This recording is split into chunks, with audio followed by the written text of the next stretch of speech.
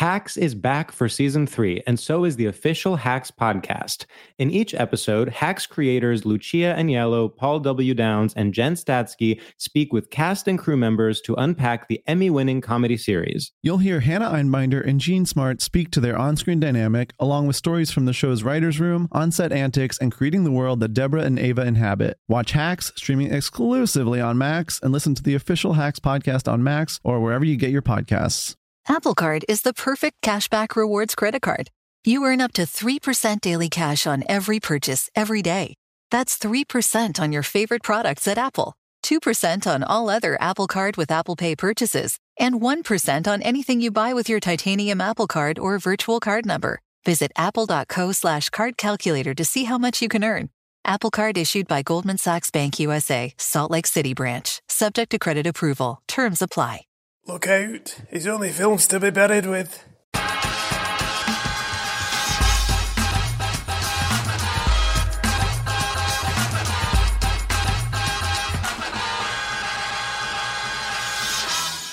Hello, and welcome to Films to be Buried With. My name is Brett Goldstein. I'm a comedian, an actor, a writer, a director, a seat filler, and I love films.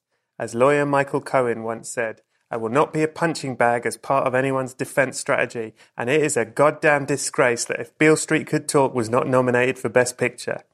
Every week I invite a special guest over, I tell them they've died, then I get them to discuss their life through the films that meant the most to them. Previous guests include Ricky Gervais, Catherine Ryan and James Acaster, but this week my special guest is superstar writer and creator Leslye Headland. Right, we've got a lot to get through, so listen up. I've got lots of exciting live shows coming up, some at the BFI, one at the South Bank Festival, one at Marlow Festival, but the next big live podcast will be taking place on April 7th at the Brighton Podcast Festival, and I suggest you get your tickets because do you want to know who the guest is? All right, I'll tell you. It's only bloody Asim Chowdhury. Oi, oi! I will also be performing last year's stand-up show, What Is Love, Baby Don't Hurt Me, for 1 week only at the Soho Theatre from May 6th to May 11th. So do go to the website and get your tickets fast. Follow me on Twitter at Brett Goldstein and on Instagram at Mr. Brett Goldstein to keep up to date with all the live shows and my stand-up gigs. Now, here's another thing you need to know, and this is important. If you enjoy the show and you want to support it and get more content, come and join me over at patreon.com/Brett Goldstein, where you get extra guest questions, videos, guest list tickets, recommendations, all sorts of things. But listen, I've got a secret. Because I love this episode so very much, I've decided to include all the questions, including the Patreon ones, on this free one so that you get a sense of what you're missing. This week there's a full extra 20 minutes with Leslye, and 2 of her answers are the most profound I've ever heard on this show, and I didn't want you to miss them, so I'm going to let you hear what you're missing if you're not yet a member. And do remember, best of all, if you become a Patreon member, not only do you get all this extra good stuff, you don't have to hear this bit about becoming a freaking Patreon member. You just get the episode completely unencumbered by ads and stuff like this bit. Give it a look over at patreon.com/Brett Goldstein. So, here we go. Leslye Headland, she is an actor, turned playwright, turned filmmaker, turned co-creator, writer and director of Netflix's Russian Doll. If you haven't seen the show yet, I very much suggest you do. It was your homework and it's properly excellent.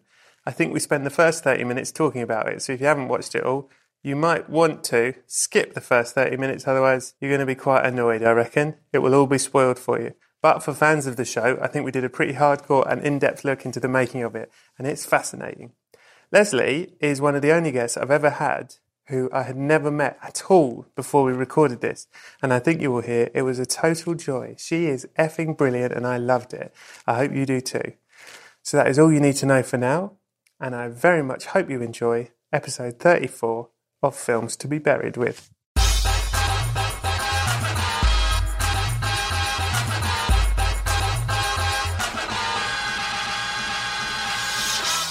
Hello and welcome to Films to be Buried With. My name is Brett Goldstein and I am joined today by an actor, a writer, a producer, a director, a showrunner, a creator and an all-round hero to the people. Please welcome to the show, it's Leslye Headland! Woo! Thank you so much for having me. Thank you for asking me to do this. Thank you.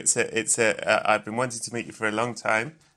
We were brought together by our mutual friend Melissa Stevens, the best star of this podcast. The best. And I've heard so many great things about you, and I wanted to meet you. And before just for the listeners, if you don't know Leslye and you're an idiot if you don't, the last thing she did was co-create, produce, that's correct, and direct and write the Netflix show Russian Doll. That's right.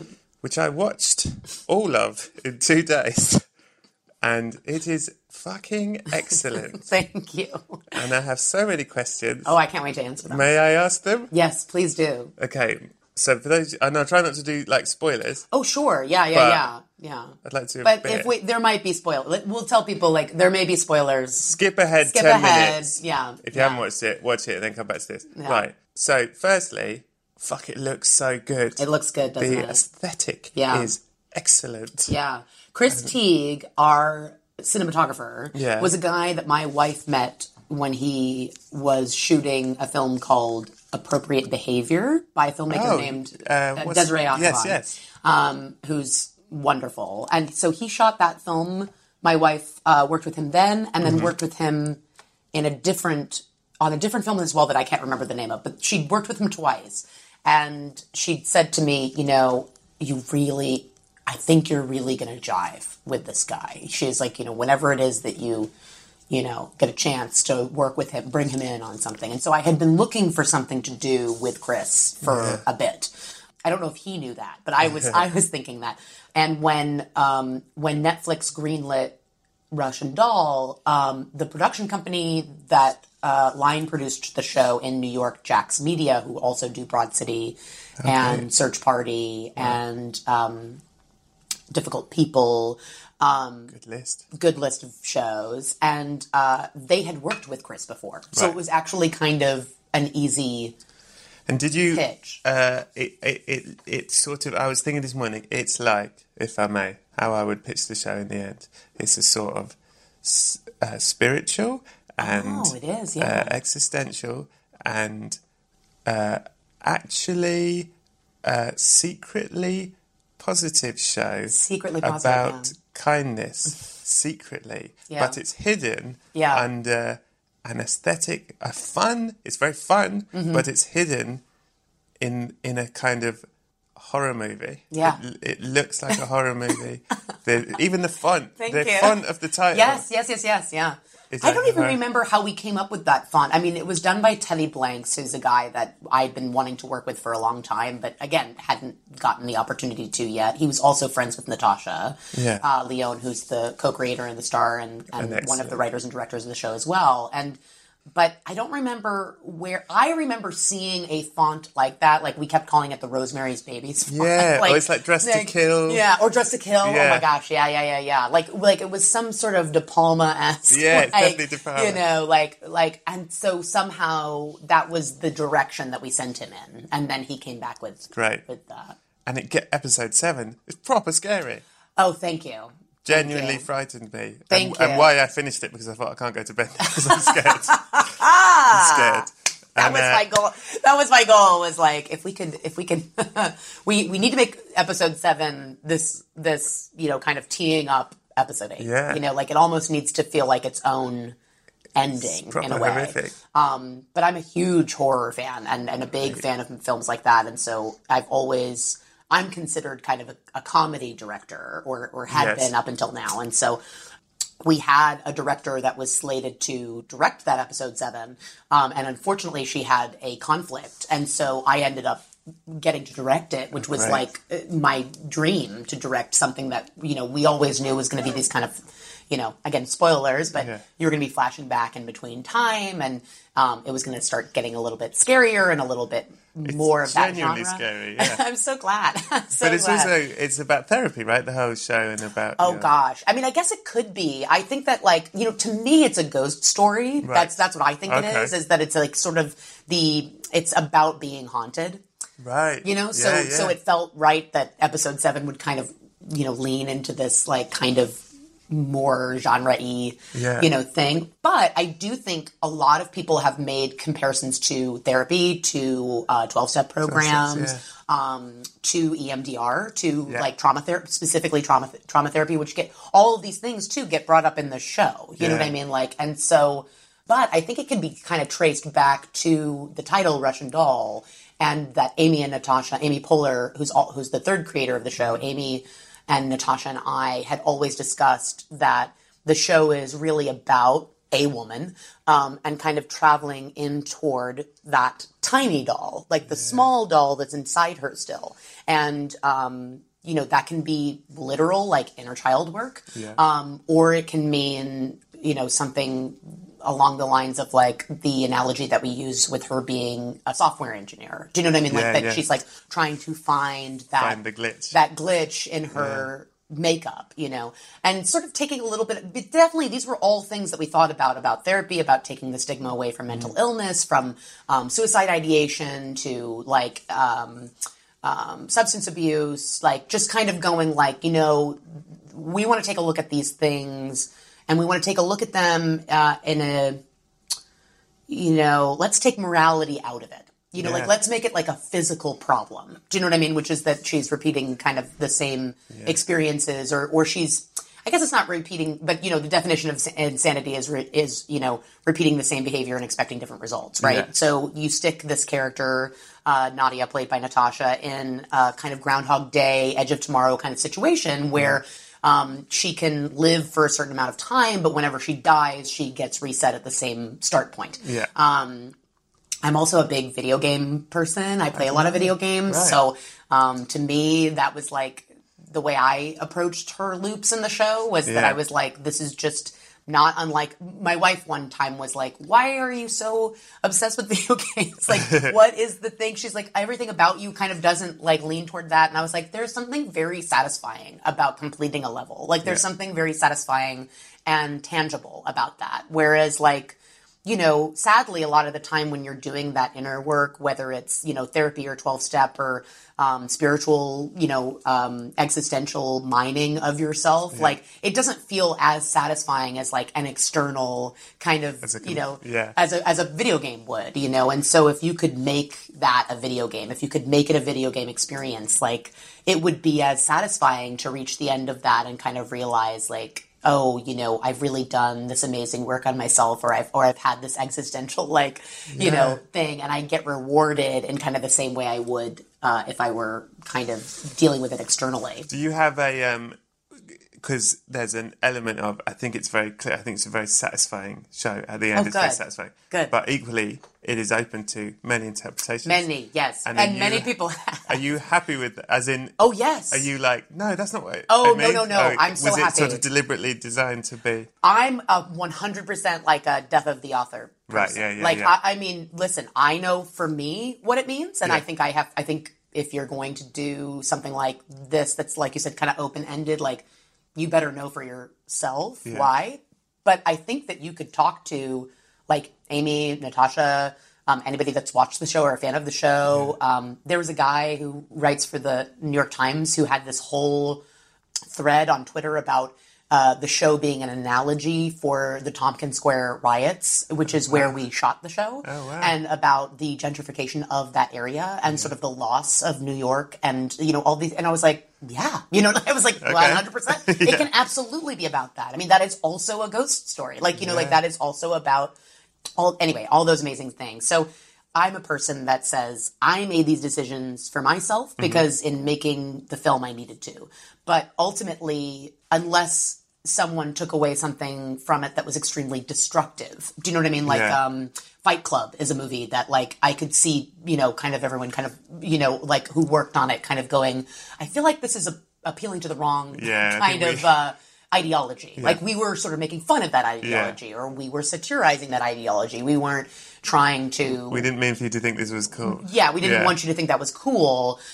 So I think at that point I would probably say something and be like, no, that's not, this has been misinterpreted or Clockwork Orange, also a great example, of like, this is, that film is very clearly, satirizing and damning violence in a particular way, the way that he shoots it and all those kinds of things. However, like that's not how it's always received. Yeah. And so, I don't think you can be so hands off that like you're not tuned in to the fact that something that you created that could be an artistic or cultural artifact could be misinterpreted or used for a particular kind of group that is supporting like, really dark fucked up things. Yeah, So hopefully that doesn't. I don't think that happens with Russian Doll, but that would be where I would be like, excuse me, that's wrong. That is not what people go. It's Nazi propaganda. Yeah, What? you're like, excuse me. I'm so sorry. What?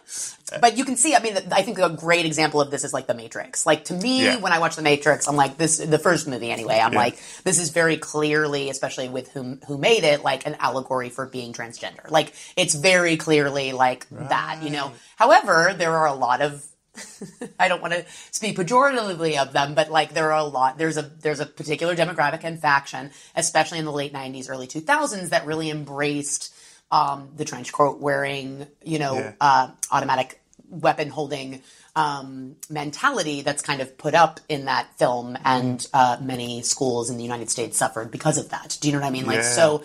To me, I'm like, I totally, like, at that point, you can't, I think, as the author of something kind of step so far back and say, hey, I don't know, it's just this thing that I put out there. Yeah, in that case, you go, stop that. Please stop. Yeah. Please stop. Also gun reform, also. Yeah. But anyway, I'm rambling. No, I love it. If you don't mind talking about it, I love it. Also, there's an element, if I may, of A Christmas Carol about which is, I think, the greatest story ever told. Ever told. And there was something that really reminded me of it. It was something I saw at the Old Vic, which is a theatre in London. They had a new version of A Christmas Carol, and they'd added a scene in it. And it was by Jack Thorne, the writer, who's a very good writer. And this scene, and I'll try and tell you it without crying, but sort of at the end when he's cured, as it were, when he's learned his lesson, that he's brought back to seeing himself as a child. And he sees himself as a child, like sort of innocently playing, and he starts crying. Scrooge now starts crying. And the ghost says, why are you crying? And he says, I don't want him to become me. And it fucking kills me, that. But there's an element of that, particularly in like episode 7. I was like, oh yeah, this is the Russian doll. This is the... I joke, and this is kind of a spoiler alert, but also possibly a good segue. I don't know. But you know, I joke that Russian Doll, one of the reasons it's so dear to me, beyond like that I'm very proud of my work, and you know, it's something that Natasha had been working on for so long, and to be a part of like kind of making that come to fruition for her. But it's also like, very truthfully, like my 3 favorite movies in one thing. Which is... Oh, do you want to try to guess? Groundhog Day? No. Okay. But people do think that. It's a Wonderful Life? It's a Wonderful Life. Muppet Christmas Carol? No. It's a Wonderful Life. Scrooged? It's a Wonderful Life. You don't have to guess. Dressed to Kill. Edge of Tomorrow? No. It's a Wonderful Life. Yeah. The Shining. Oh. And Back to the Future. Ah, wonderful. What a lineup. Those are my 3 favorite films. With like, and right after those 3, it would be The Apartment by Billy Wilder. You know, like, but those are the films that I think just continually haunt me, and the ones that if you put... It's going to be very hard, by the way. I still haven't decided between the 3 of them. Okay, you've got time. Which DVD I'm going to be buried with. It will be one of those, but you dear listener, will find out in real time. You've got a cliffhanger. So there's the cliffhanger for that. I want to ask you 3 other, if I may, unless you're bored of it, just 3 sort of technical questions about your show. No, please. Yeah. I just meant like... I think... You could now stop listening, I guess. Yeah, you could if you were really interested in what my favorite movies were. If you're here for the list. If you're just here for the list, you can skip forward a bit, but I'm here for this.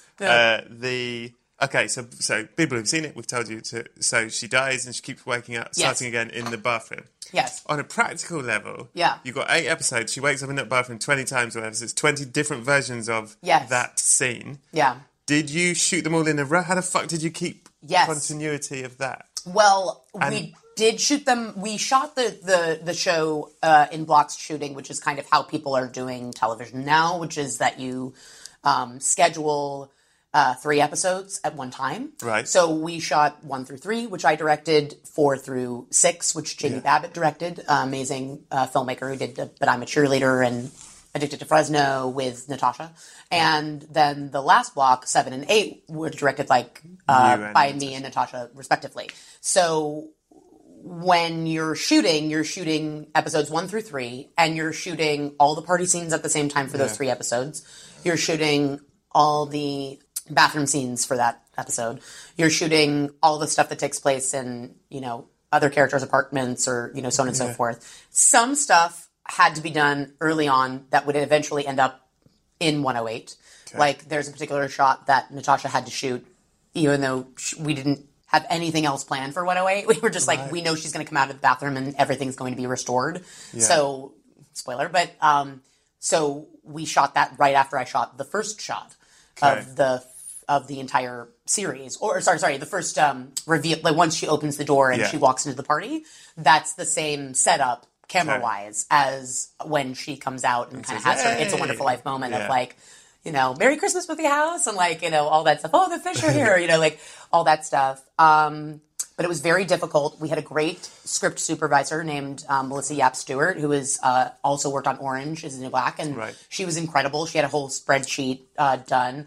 A lot of my department heads, like the production designer and the DP and all that kind of stuff, they all were very much aware that with each loop, which is what we call each reset, that different things would change and some things would have to be the same. So if you do repeat watchings, and some people are doing that, you'll notice that things start to disappear and people start to disappear from stuff that we've already set up. Right. So even though I think, especially in a first viewing, you think, oh, they're just shooting the same thing, they're actually all very slightly different. Okay. And we kind of tried to, it was crazy. And then a lot of it was like also in my head, you know what I mean? Like, and in Natasha's head, like a lot of it was like, I just have to remember that what's happened before this and like what's about to happen after it. So, like, we as that hive mind, I would say, like between like me and Natasha and the designers and Melissa, like we would all just be like, okay, hold on a second, wait a minute, where are we? Like, what year is it? And then anyway. But you were going to ask something, and I kept talking. Well, it's the other thing that occurred to me, and maybe it isn't true. But it seems like the show is so well constructed, and because it's repeating and going back and everything counts, doesn't seem like a show you can change the script as you go along, or like it seems like you've got to have everything locked. We had a lot of it locked when we first started shooting it. Yeah. There surprisingly was a lot of stuff that got changed, though.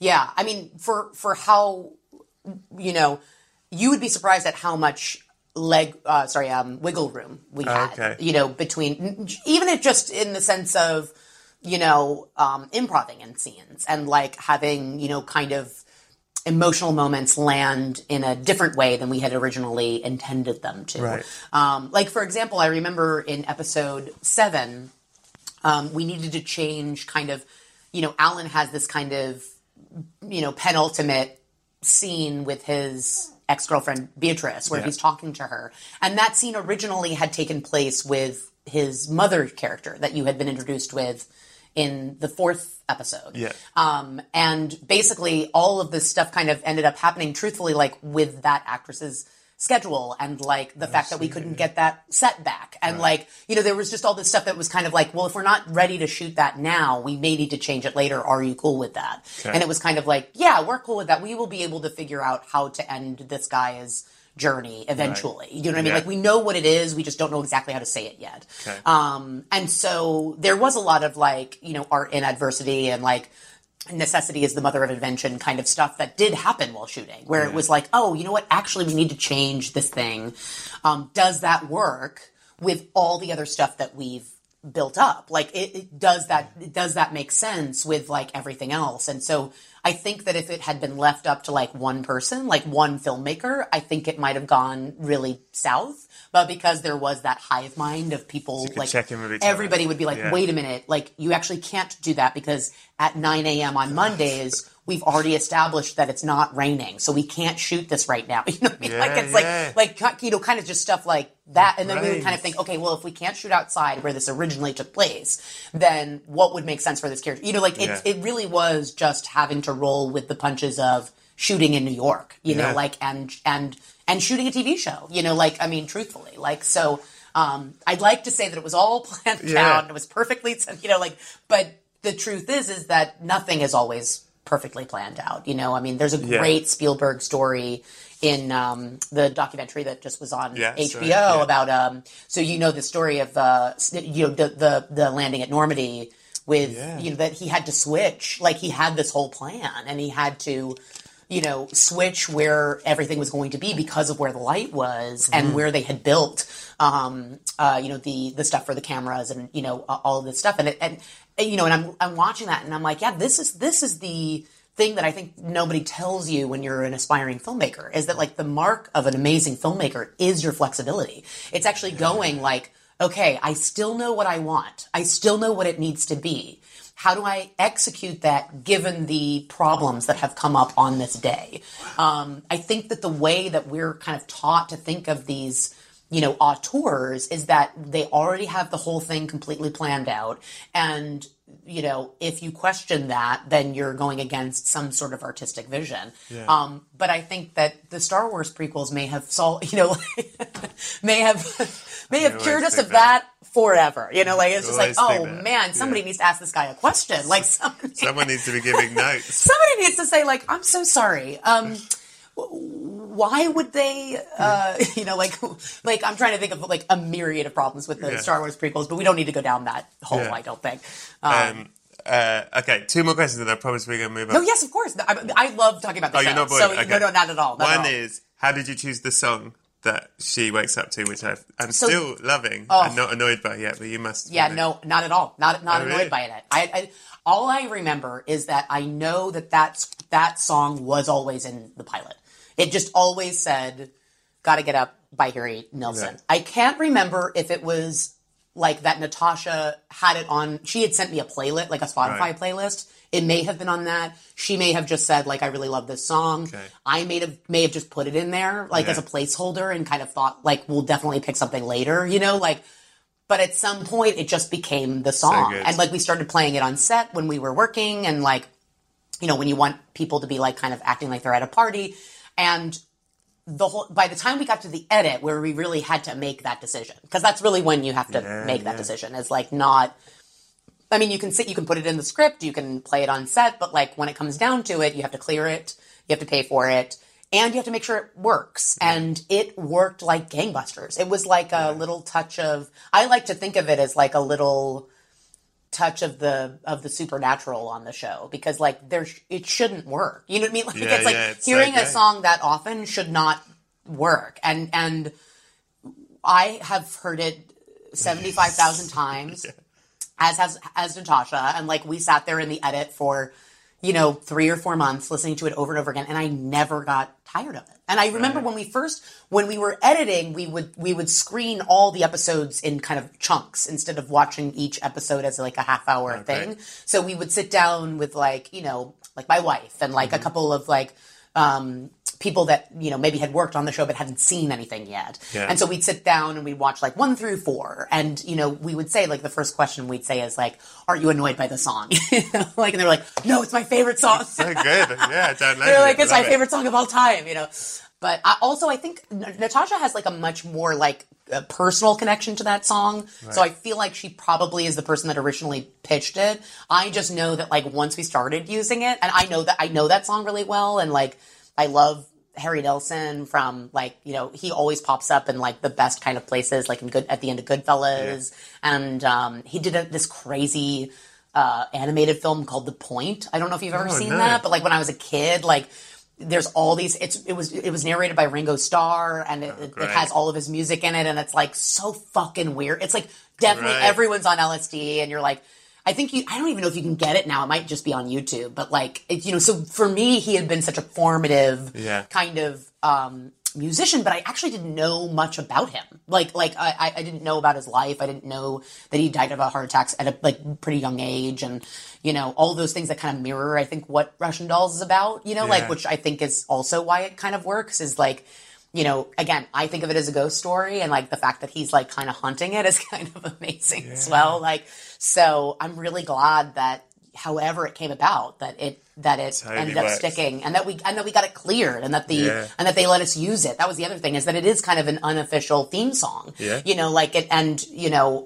that's not something I think that you usually get from an artist like that, or an estate like that, like it is kind of like, you want to be the theme song of the new Netflix show? Like, it's like, no, like, probably not, but, my last question yes. on this subject is I also love the casting. And there were loads of people I don't think I've seen before, and that might just be because I haven't No, seen them and yeah. stuff. But I thought everyone was brilliant. I particularly love, I think it's Greta Lee. Yes, Greta Lee, yeah. Great.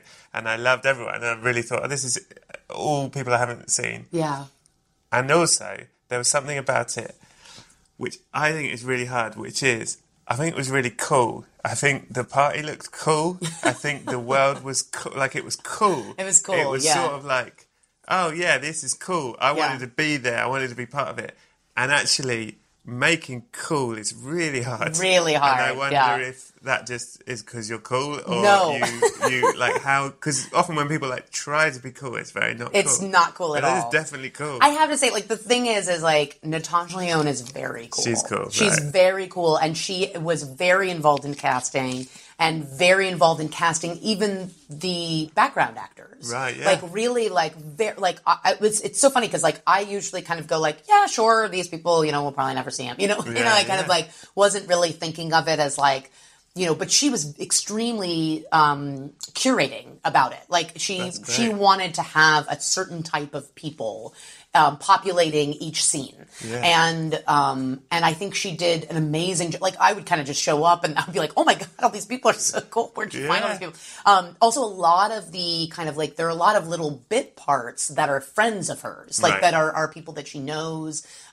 The most prominent one is that Chloe Sevigny plays Nadia's mother. Yeah. But there are a lot of like little, like one or two lines, like Brendan Sexton the third, who plays Horse, the guy that lives in the park. Like that's somebody that she's worked with like from way back in the day. And I think that like I got to bring a couple people to the mix, like, Rebecca Henderson, who is my wife in real life, plays Lizzie, the character of Lizzie on the show, and Jeremy Bobb, who plays Mike, kind of the bad guy, I guess. Like, that was a guy that I had been wanting to work with forever. Like, I kept pitching him for everything. I was like, everyone was like making fun of me because they were like, we get it, you love Jeremy Bobb. And I was like, I know, but I really want him to be in something. Like, let's try to get him in there. But I'd seen him on Soderbergh's The Knick, and then he was in another Soderbergh thing called Mosaic. And something else. And I just was like, this guy is so special.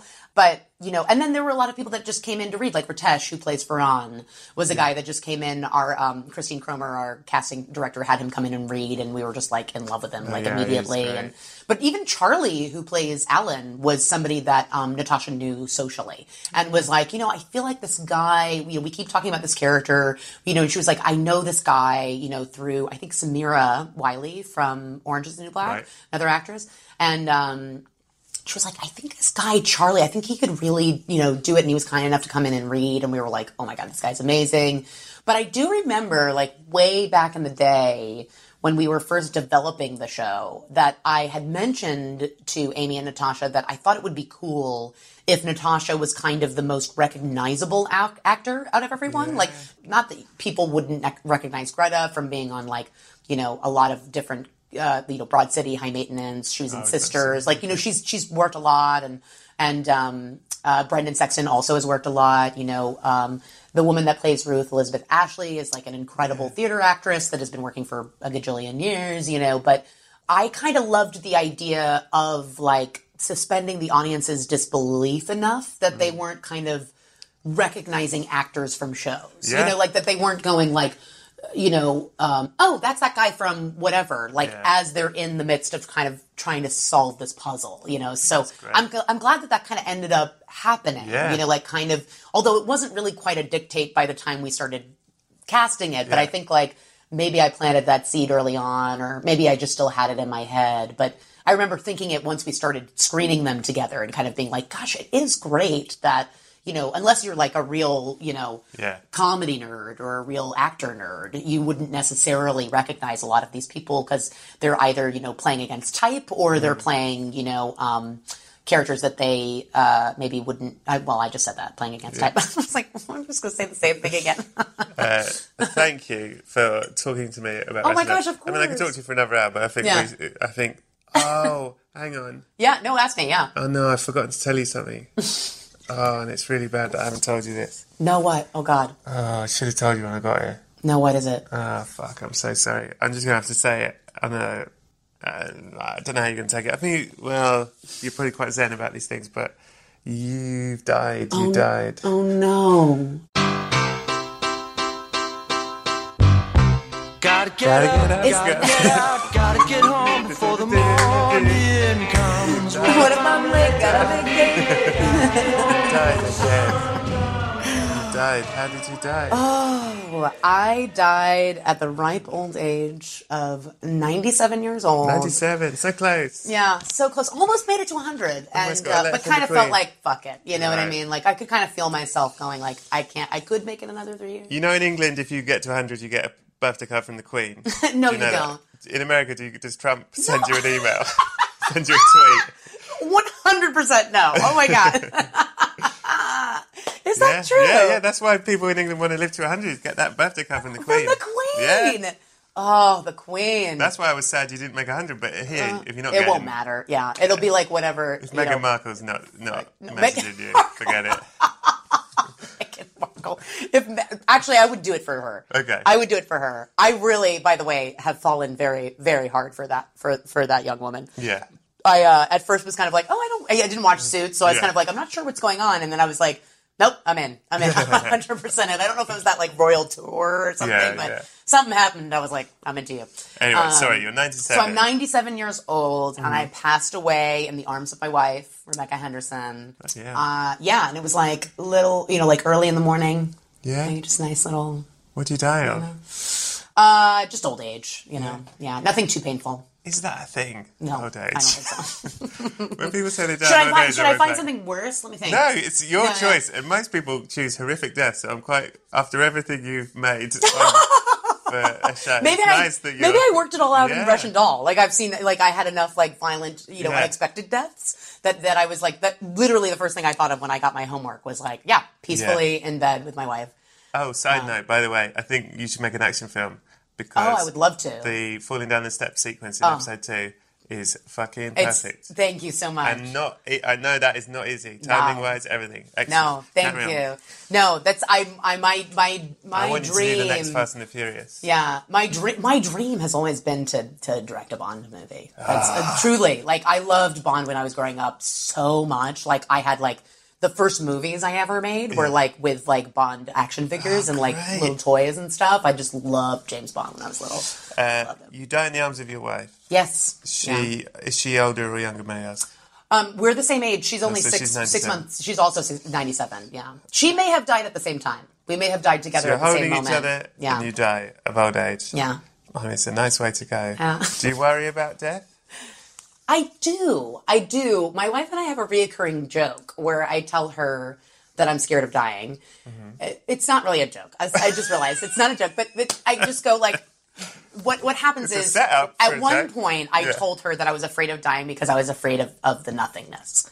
So is that what you You think know. happens? So that's what I think happens is that there's just nothing. And my wife was very rightfully so saying, yes, there's nothing, but you're not conscious. So you don't know that it's nothing. It's just over. And I said, but you don't know that. Like it could just be nothing and we're still conscious and there's just nothing.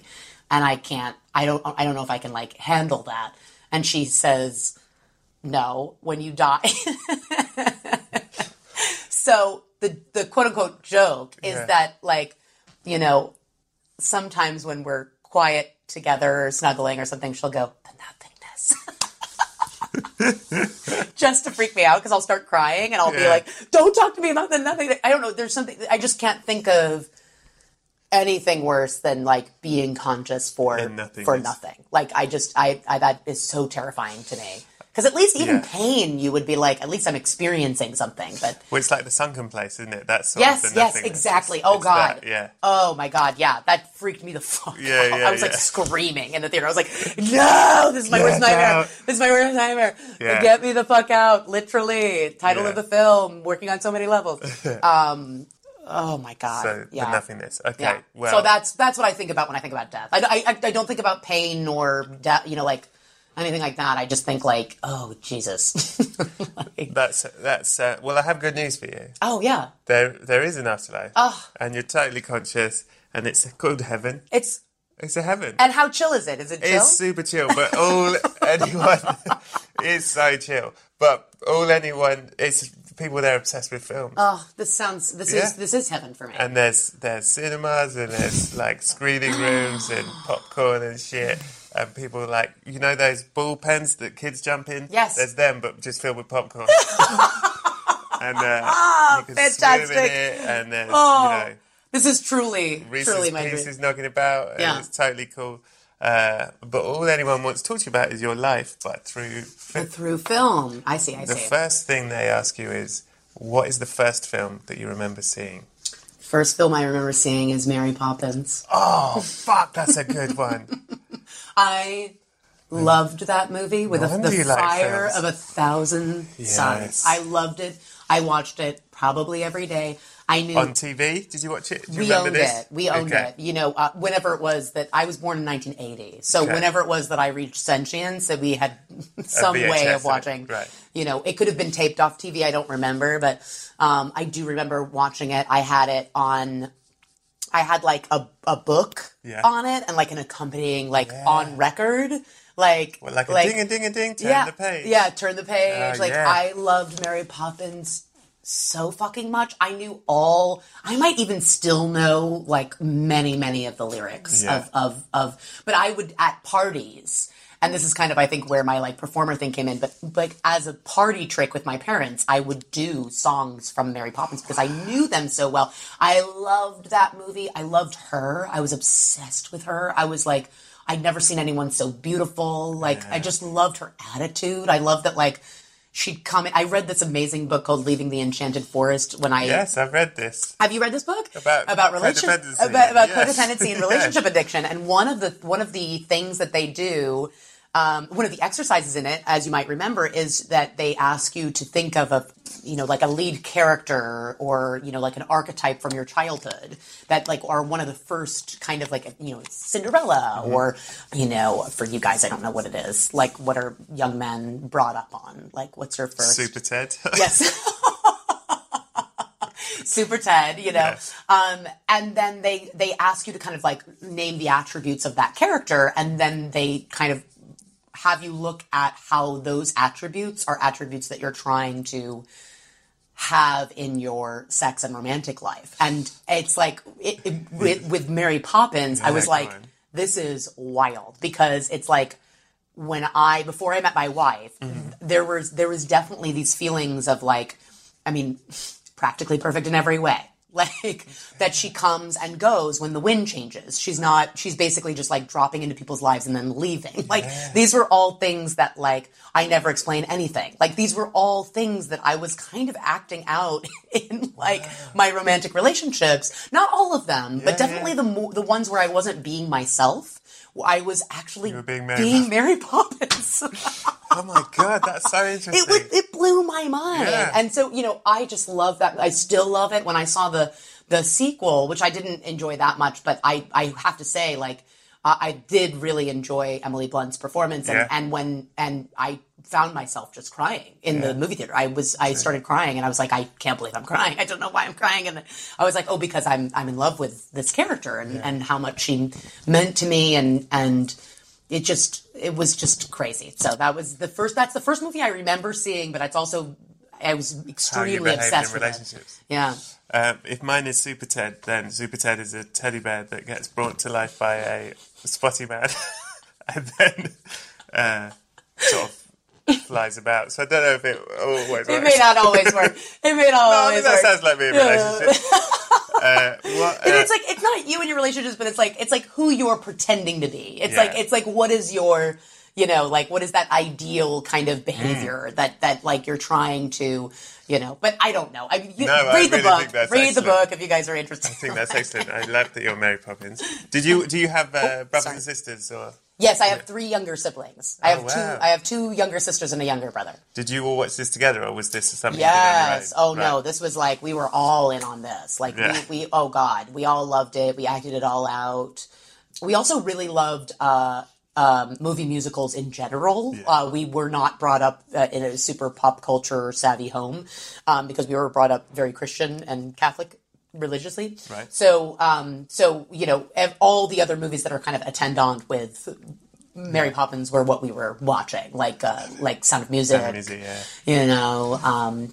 Bedknobs and Broomsticks, you know. Oof, so good. So good. Good. So yeah, we all the Headland children were in on it. Yeah. I love this. Yeah. Where was it, by the way, where you grew up? Oh, well, where those memories are from, I was born in Long Beach, California, and lived here until I was about like 4? I don't know. It was before I went into school. Okay. And then we moved to the East Coast to Maryland. So. Oh, right. Yeah. Hacks is back for season 3, and so is the official Hacks podcast. In each episode, Hacks creators Lucia Agnello, Paul W. Downs, and Jen Statsky speak with cast and crew members to unpack the Emmy-winning comedy series.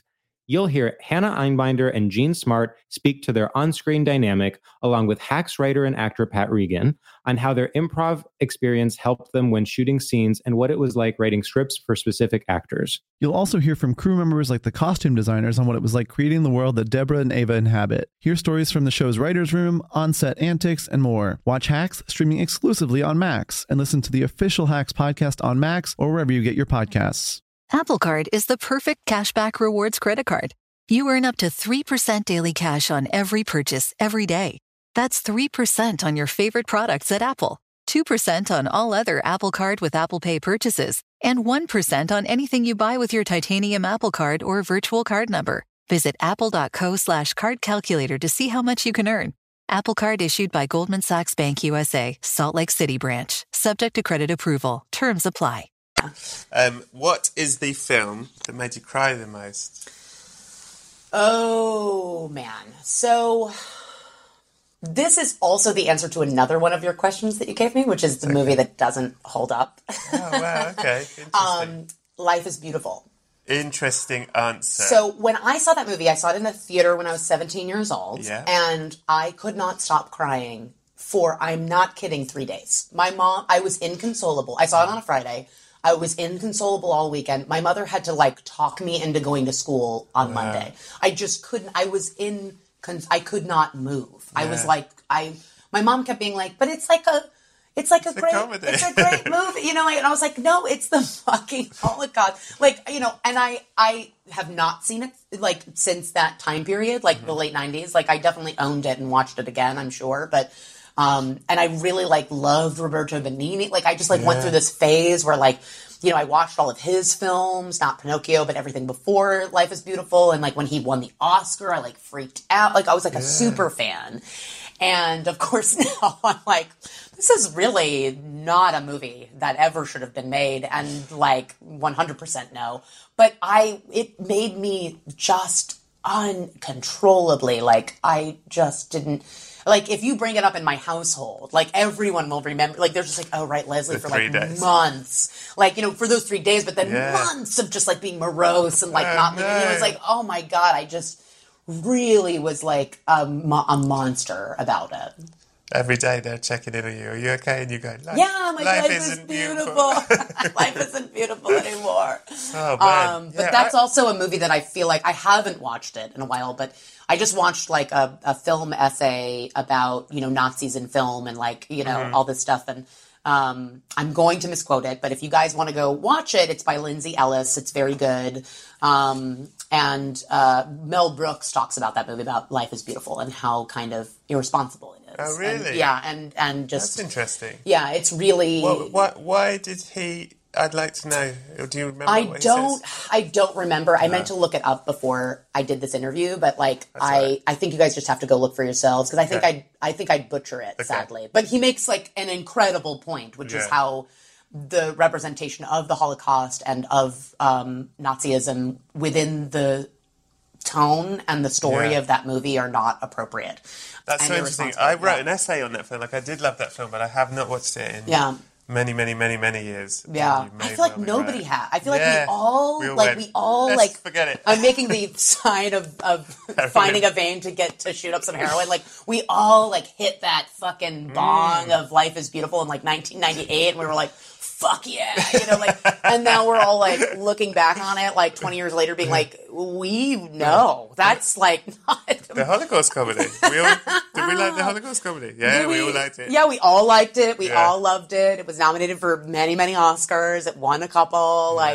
It just, and I don't even know why it affected me so much, honestly. Maybe it's because it's a fucking... Well, it's fucking sad. Sad. At the end, yeah. Maybe it's just because it's maybe it was the kind of combination of you're supposed to feel good and yet this is terrible. Yeah. I don't know, but it's a very sad ending. He dies at the end. He disappears behind the thing. Yeah, I still remember so many. Yeah. Like the thing is I don't remember the storyline of the movie, but I remember many images from the movie. I remember him kind of like doing the goose stepping, as he's walking away, and his son is like laughing. Yeah. But we all know that he's dead now. Yeah. God, I don't know. It's fucking fucked. It's fucked up. Like, don't show that to people. You know what I mean? And don't show it to 17-year-old goth chicks. Were you a goth kid? No, but I was a drama kid, which kind of feels like I was. I was a pothead. Oh, great. So, none of that counts. What is the film that scared you the most? You like a horror film? Oh, yes, but it's not a horror film. Oh, great. Go on. I mean, I've been scared by many a horror film. Many. But the film that fucking chilled me to the bone, Zodiac. Oh, interesting. I left Zodiac. I went to go see Zodiac the March of 2007, whenever it was it came out. I left the theater.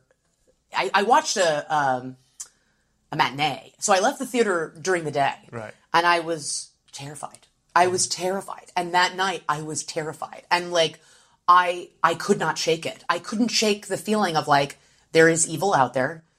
Mm-hmm. It could be targeting you right now. You have no idea. And it's completely random. There's no, it's not Michael Myers. It's not it's just, and I became extremely obsessed with the movie and have seen it many, many times. And, there's a great commentary. There are two commentary tracks for the film. One of them is with James Ellroy, who wrote L.A. Confidential, and as he introduces himself on the commentary, the Crown Prince of Crime. I was like, excuse me? Or without irony. The Crown Prince of, it's like the Crown Prince of American fiction or something, crime fiction or something like that. Does he say it? No, I mean, we're all humor? I think it's him and James Vanderbilt, and he's poor Vanderbilt's Jesus fucking Christ. Anyway, but he says something on the commentary track, because of course his mother was brutally murdered, and what they never found out who, is that he was what this movie really nails is that these guys are not smart. Mm. They're not, they're basically pieces of garbage that get away with it.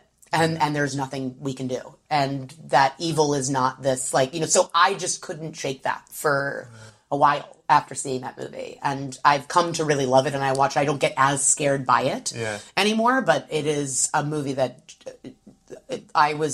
there was something, maybe it's the nothingness, you know what I mean? It was the you know what I mean? That scared me so much more than obviously I've seen so many jump scare movies, so many incredible horror films that I love, but that truthfully scared me more, I think. Yeah, that's like an existential serial killer film, right? Yes, yeah. Have you seen it? Yeah. It's just wild. When I was living with Melissa, by the way, that was when I was really obsessed with it, and she was like, "You gotta stop watching fucking Zodiac, dude." She'd come home from work and I'd still be watching it. She'd be like, "It's fucking, dude, no more Zodiac, no more. No more Zodiac for you. No more Zodiac for you." Put Mary Poppins on again. Yeah, and we banned Life is Beautiful from this house. What is the film that people and critics generally say is shit, but you are like, how dare you? This film is brilliant and I stand by it no matter what. Well, there's two versions of the answer to this question. Yeah. There's one that's kind of a more artistic answer. And then there's one that I think is kind of a more, there's a movie that I love, and it's called Sleeping Beauty. It's by Julia Lee, and it was completely reviled by every single person when it came out. What's the actress? Emily Browning. Emily Browning, yeah. And I think it's a fucking masterpiece. I think it's a masterpiece. I absolutely love it. I'm so sad that she never made another, I think up to now, she still hasn't made another film. But it came out at Cannes, it debuted at Cannes, and it got eviscerated. And then it came out, and it got eviscerated. And I love it. I've seen it many, many times. I really, really enjoy it. I can't exactly say why. There's just something about it that hits a nerve for me. The Emily Browning's performance is incredible. It's not really about anything except toxic femininity, which is one of my favorite topics as a filmmaker. So I love it, and I love so many scenes in it. I love the way that she directed it, and everybody hates it. But I also have a popcorn version answer to this, which is Independence Day. Does that? Do people not like? I mean, I love Independence Day. It's so good. I love it. I love that fucking movie so much. But that was a movie that was like, there are people that like it, but I guess it's not considered like a good movie. I think it's one of the great summer movies. Love that movie. Love that movie. Independence Day 2. No. I'm unforgivable. It's unforgivable. Unforgivable. It's unforgivable in every way. And I was sad, and I went to the IMAX on opening night. Yeah. And I was sad. Oh, God, I didn't even bother. I just knew. I was like, I can't do this to myself. It's unforgivable. There's CGI in it. There's things happening in it where it has no, like, geography. There's a bit where I think that a spaceship is picking up the Earth or something. Yeah. But genuinely, I was like, what? Yeah. What is happening on the screen? I don't even know what I'm looking at. Just a fucking computer image. Like a glitching computer. That's what I'm watching. Oh, no. Awful. Oh. And I'm sad, and I don't like to be negative about films, but that is an unforgivable film. I'm sorry you had to go through that. May I ask a side note? I know this is me being ignorant, but I would like to learn.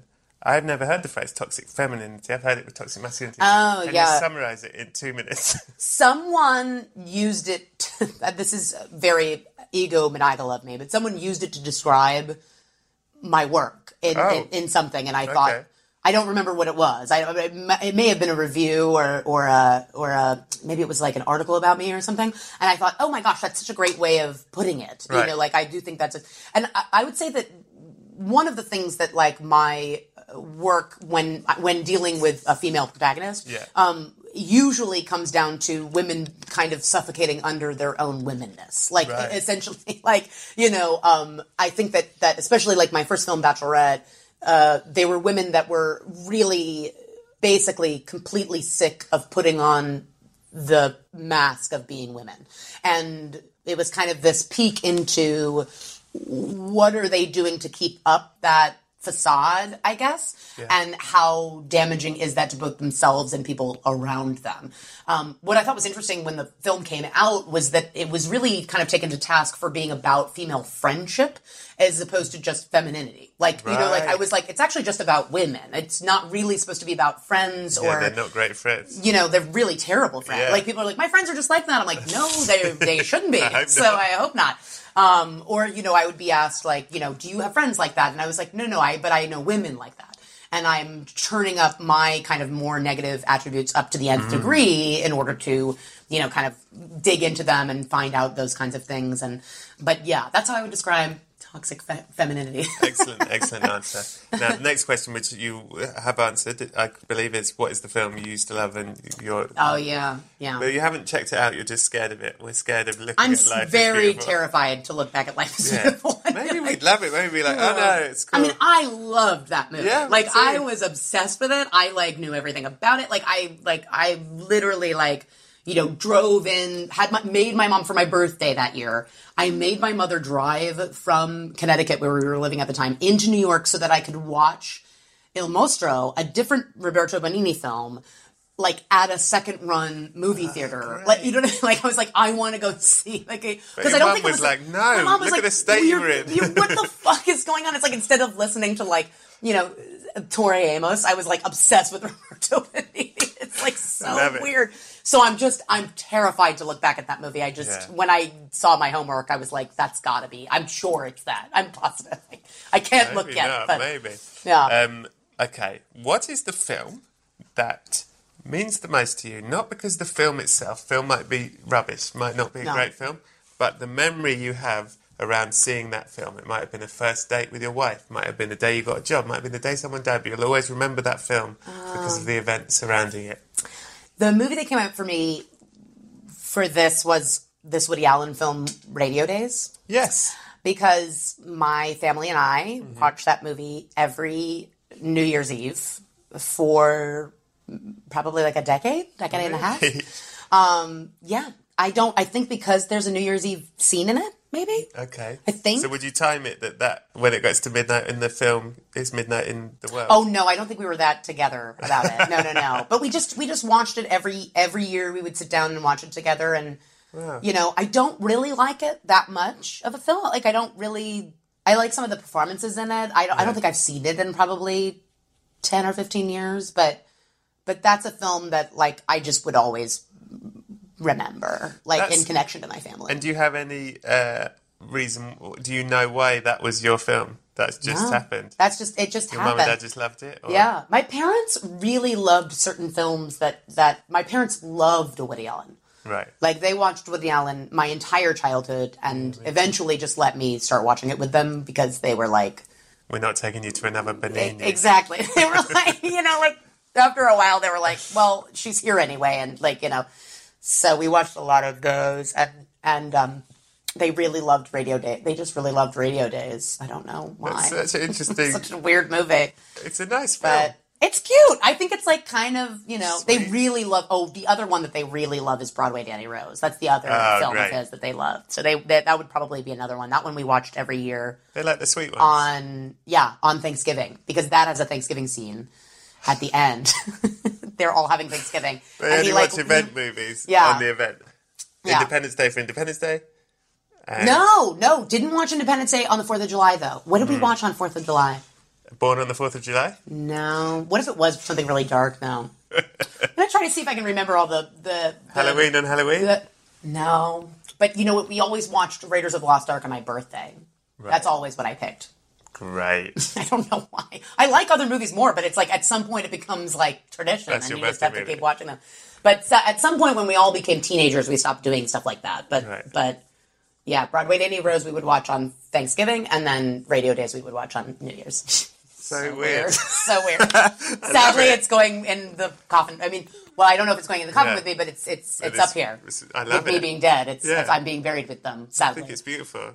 It's really weird, but I love it. It's super strange. Yeah. It's so strange. And it's then so specific as well. It's not like so specific. It's a Wonderful Life, which everyone watches. Which everyone watches. Yeah. You know, like, you know, and we did, I actually just took them to Film Forum in New York to watch It's a Wonderful Life on 35 and like... Right. You know, took my parents there and we all cried and it was like great, you know, like, but weirdly these like Woody Allen movies are like these seminal, like, and they're not like kids movies. Like that's the other thing. Like they're like about like cheating on people and like doing, you know what I mean? Like all these things, and my parents would just like fast forward through the stuff that was like sexy. Like they just like. And they're really lesser Woody Allen films. Lesser, like, exactly. Like, we're watching The Curse of the Jade Scorpion. Yeah, they watch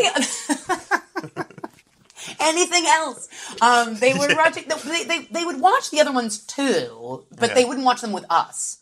You know, until we got older. Like, and then what's funny is like I watched Annie Hall when I was like 18, 19 or something, and I was like, oh, these are just all my parents' jokes. Like, I was like, oh, these aren't like like they wouldn't let me watch that. But then when I could, I was like, this is my fucking dad. Like, I can't tell you how many times I heard my dad say, I've been killing spiders since I was 30. And I thought he was the funniest human being alive. Wow, I was like, oh my God, you're so fun. I was like, my parents are so funny. They're so cool. And then I was like, oh no, they're just obsessed with Woody Allen. These fucking assholes. They're just fucking dicks.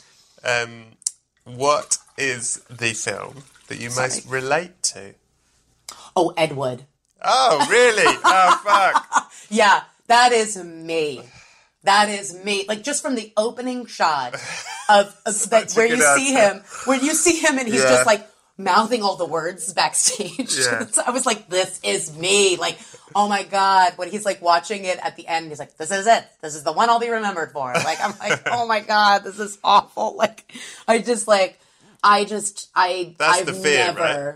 The fear. No, you're like, no, I am. Me. Like, I am 100%. You know why? And I said, when I was my first script that I ever really finished was a play called Cinephilia, which was all about being obsessed with movies, and it was too fucked. But it was based on the guy that I was having sex with in college and a little bit afterwards, and he and I were both obsessed with movies. We both loved movies. So, but that was kind of the only thing we had in common. We we just really loved movies, and we were pretty into fucking each other, and that was pretty much it. Sex and movies. I mean. I'm amazed you didn't marry this guy.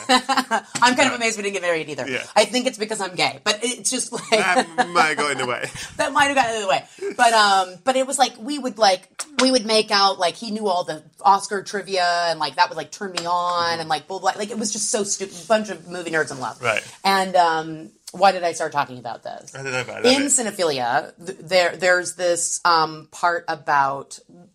how did this start? Oh, Edward. Edward. Edward is like, there's this part where he's talking, he's kind of more, the male character is a little bit more, I guess, knowledgeable than the female character, meaning like he's a bit more into, like you were kind of saying that there are some people on this podcast that are like, every single one of my favorite films is a foreign film. He's kind of one of those guys. Right. And then there's the kind of me character, the female character, who gets into this fight with him about Ed Wood and says like, and this is kind of based on the Burton film, which of course is not really the way that Ed Wood lived his life, but is that she keeps being like, Ed Wood cared.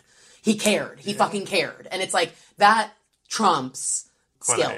Like caring will always trump skill for me. And so I will look back at like, my second film, Sleeping with Other People, and there's a lot of things in there that I would do differently. And especially technically, I think there are some things that I just like totally fucked up. I'm very proud of the performances and the script and stuff, but there's definitely stuff that I wish I'd had more time with or like whatever. But I cared so much about that movie. Like when I look at it now, every single frame is imbued with what I was going through at the time and that I was expressing myself through this movie. And like, even if people don't like it, it kind of doesn't matter because like I cared. And that's what I loved about watching Ed Wood when I was, I saw it when I was younger, like, before I started making films. And then I watched it after I'd started making films and I was like in tears. I was like, oh my God, this is me. That's such a good answer. This is fucking me. It's like, I just love when like the door like gets fucked up and he's like, no one's going to notice that. Like, I'm just like, yes. And it's like, wow, that was amazing. Like he's so excited about every single thing that happens. It's like, I think my positivity, like, I wish my positivity was at that level all the time. Yeah. It's definitely not anymore. I definitely get bogged down a lot more by the minutia of filmmaking. But I think that's who I am. Such a good answer. Fantastic answer. Yeah. But Johnny Depp as Ed Wood in Tim Burton's Ed Wood, not the actual Ed Wood, because I think that his life was very different than that movie. They took a lot of liberties in that film. Probably slightly more. Very sad, very sad, very, very sad alcoholic, that man, Aren't we all, though? Speaking of which, no, this is a terrible segue. What is the film that you found the sexiest? This was hard. This was really hard. Because you don't, or because there's too many to choose from? Well, there are too many to choose from, okay, good. Number one. Number two, when I first read the question, I thought it was the most sexist film. So I wanted... And then I was like, oh no, it's the sexiest movie. Yeah. Now, what is the sexiest? Sexiest film. Okay. This is a sexist film, Secretary. Secretary. Now, please explain to me, because you are obviously very smart. And this has come up many times. Yeah. I would say, and I don't like to make generalizations, but I will, in this case, 90% of women say Secretary. Yeah. And I've seen Secretary, and it's good. Yes. And I watched it, and I was like, yeah, it's good. Yeah. What is it, if I may? I don't know how to make generalizations. Can you articulate why you think that film works so well for women in particular? It is fulfilling a certain type of fantasy that I think we are in a very safe way. Yes. If that makes sense. Like, in a way that's not pornography, where you're kind of like, okay... just watching people fuck now. It's not done in an ultra realistic way. Mm-hmm. You know what I mean? Like, even the way that she's introduced to him, she's wearing like the hood, like he's the big bad wolf. Like she comes in with the hood on and holding her resume, holding her typing scores, and she's wet, and the other gal is leaving, and like, you know what I mean? Like, it's, in a way, I think it more responsibly sexualizes and brings to life a particular fantasy that like 50 Shades of Grey does in a very irresponsible way. Yeah. Do you know what I mean? Like Secretary does it in a very tongue-in-cheek way. Like, it does it in a way where they're saying like, this isn't real life. This isn't a relationship you would actually have with someone. However, we're going to have it, and that's what's so, I think, exciting about it. There is something about sexually working out your own trauma that is a storyline that is not very often I was going to say penetrated by mainstream film. Usually trauma and sexuality are either kept separate, or trauma is a direct result of sexual assault or molestation or some sort of perversion. Yeah. That's wrong, quote unquote wrong. And once that's fixed, like your trauma will be fixed by the right penis going into your vagina. What's interesting about Secretary is that it posits something that a lot of people, I think, have talked about in less mainstream places, which is that sex is an ideal landscape to work on your trauma. That through sex and sex with your partner in a loving, caring relationship is a way that you could find yourself having an orgasm or being fulfilled in a way that is you're probably propagating some sort of power dynamic. You're probably working out some sort of shame or frustration. And while you're doing that, if it's in a safe environment, you are actually being able to get some sort of validation or satisfaction for the way that you feel in the world. So my answer to you as to why I think women find this movie sexy, whereas men are probably like, great, is that the movie is about a woman whose boss is sexually and psychologically dominating her. But he's doing it in, for all intents and purposes, a safe way. Meaning he's not doing it in a way that's violating her civil or personal rights, and he's not doing anything she hasn't consented to. Everything I believe, I'm seeing this movie many times, so I'm pretty sure I'm saying this, that she has consented to everything that happens in the movie.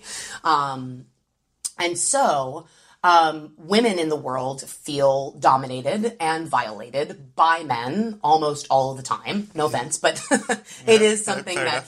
the way that I put it is a joke that I stole from someone, but is that I'm like, if you ever want to kind of know how we feel about men within the world, it's like there's this joke that a comedian said that he said a rule of thumb for men is don't say anything to a woman you wouldn't want another man saying to you in prison. Which, yeah, like smile, like why don't you laugh more? Like what's your problem? Like it's just like there's a different reality going on. So if you can look at Secretary as this little fishbowl of a movie where a woman is being dominated and violated by her boss, her male authority figure, but it's all being done in a way that she's consented to and that she finds liberating. I don't think that the movie's message is that he is the answer to her problems. I think what the movie says to me is that she is the answer to her problems and that he unlocks this thing in her because he's appealing to a particular kind of lack of control that she feels in her life. And he's basically saying, I'm willing to take that control for you. I will make these decisions for you. And so where I feel in my life kind of hemmed in by decisions being made for me by white straight men. What's kind of sexually satisfying would be if they were doing that for my pleasure as opposed to doing that because I was to keep you down. So there are people who can speak about this so much better than I can, but that's perfect. The best way that I can think to describe it. And why I totally get that men would not find the movie as sexy. It totally makes sense. Like, it's not appealing to the same... Listen, I very much enjoyed it, and I think it's really good. I'm just always, fascinated in why women really seem to... Really love it. Really spoke to something that I guess I didn't know. Yeah. Thank you for explaining it. What is... now, I have a subcategory that's awkward. Oh, for some reason, this one's really scary to me. Yeah, I mean... Well, we'll do it. Only because I've tried to get rid of this question and people get really mad if I don't do it. Subcategory, travelling boners, worrying why-dons. Is there a film you found arousing that perhaps you thought you shouldn't? Yes. Great. Thank you. We'll move on. I don't want to tell you about it, but I'm going to. I'm going to do it because I think it's a good question. Oh, thanks. Okay. Mm-hmm. It's not this whole movie because this whole movie is extremely upsetting. Okay. But specifically, Philip Seymour Hoffman's character in Happiness. Okay. Not the whole movie. So his character is the one... Obscene phone caller. Okay, yes. Who masturbates onto postcards and then puts them on his wall. Okay. And he is harassing Laura Flynn Boyle's character in the film. And I just found him sexy. That's it. I thought it was hot. There are worse parts of that film you could have picked. Even saying that is just disgusting, but it's true. And it's a very bizarre movie. It's a very well done movie. It's a great movie. Obviously, I am not sexually aroused by any other part of that movie, which is extremely upsetting.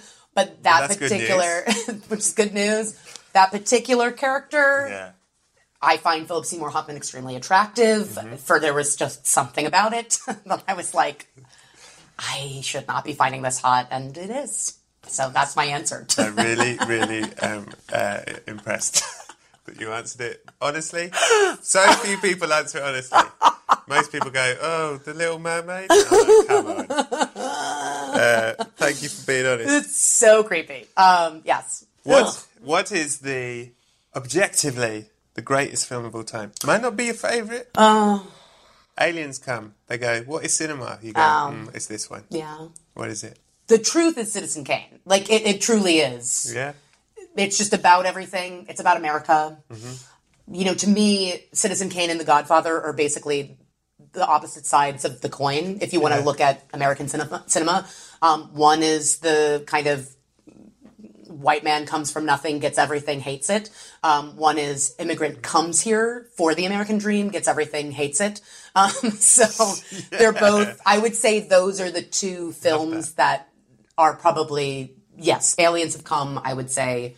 But for me personally, yes, I would say Rear Window. Oh. Yeah. I just think it's a movie that's about, it's a perfect movie, but it's also about everything that cinema's about without being objectively about cinema. Yes. If that makes sense. Like, I think those two movies are great because those are the best American films I think we've come up with as a culture. But I think Rear Window is the movie that is the best movie we've come up with about movie making. Because it's watching humans through screens. Yeah. Yeah. Yeah. It's about impotence. It's about voyeurism. It's about framing. It's about that feeling of like, you know, am I putting these things together in the way that they're meant to be, or am I just doing that because that's what my brain does? Like, you know, I think that for me would be the film to be buried with on that one. I would die on the hill of that movie. Lovely answer. You know, but I do think I'm probably wrong. No, it's a really good film and no one has said it and it's nice. Yeah. Nice to hear it. Yeah. Because I think you may have put down The Godfather and Citizen, or, you know, like, I feel like a lot of people say The Godfather. Yeah. They just are. They are the best. Those are objectively the best, the greatest American films we've made. But I'd make a nice big case for Rear Window and have everyone disagree with me, is what I think would happen. I think we'd all have a lovely time. What is...